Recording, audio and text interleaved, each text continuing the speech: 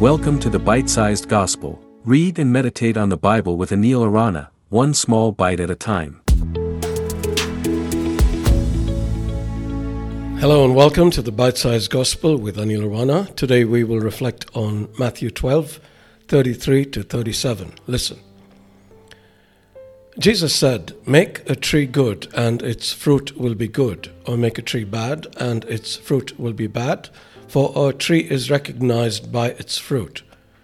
You brood of vipers, how can you who are evil say anything good?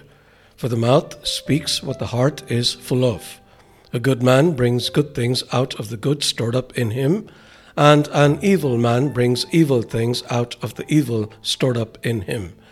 But I tell you that everyone will have to give account on the day of judgment for every empty word they have spoken. For by your words you will be acquitted, and by your words you will be condemned."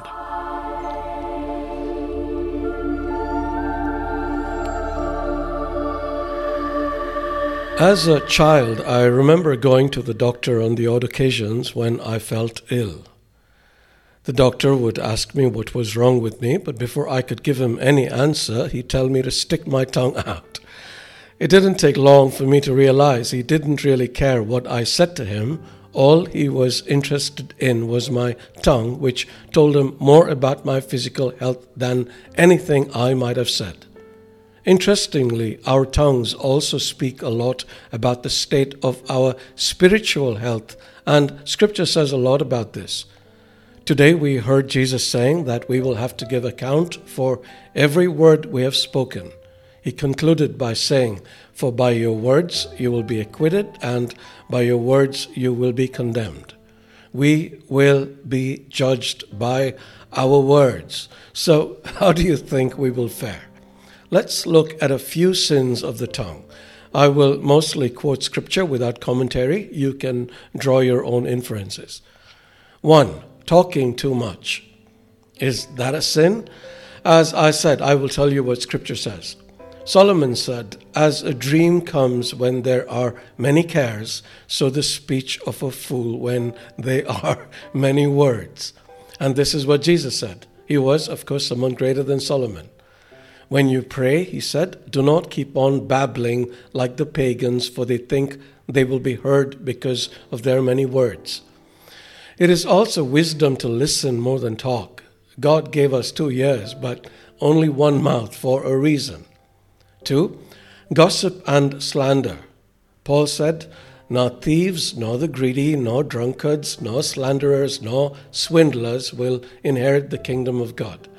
You might find it interesting to note that the word devil is from the Greek word diabolos, which means slanderer.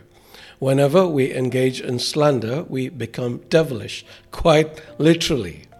All slander has its roots in gossip, which is talk about personal or sensational facts about others.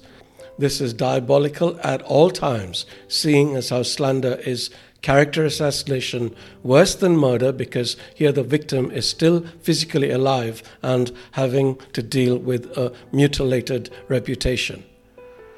3. Lies. The psalmist says, "Keep your tongue from evil and your lips from speaking lies." This is another sin of the tongue that comes straight from the devil, whom Scripture refers to as a liar and the father of lies. When we lie, we immediately adopt Satan for a dad and condemn ourselves in the eyes of God, who hates liars and promises them a bath in a fiery lake of burning sulfur. No kidding. One more? Well, Scripture warns about hastiness in speech, flattery and boastfulness, obscenity and coarse joking, and foolish and stupid arguments. I figure that's enough, or you might accuse me of talking too much. But seriously, let us tame those tongues, my friend, because as James warns, if anyone considers himself religious and yet does not keep a tight rein on his tongue, he deceives himself and his religion is worthless. May the Spirit be with you. Thank you for listening to the Bite-Sized Gospel. If you enjoyed this episode, please share it with your friends. For other great content including live sessions, visit www.anilarana.com.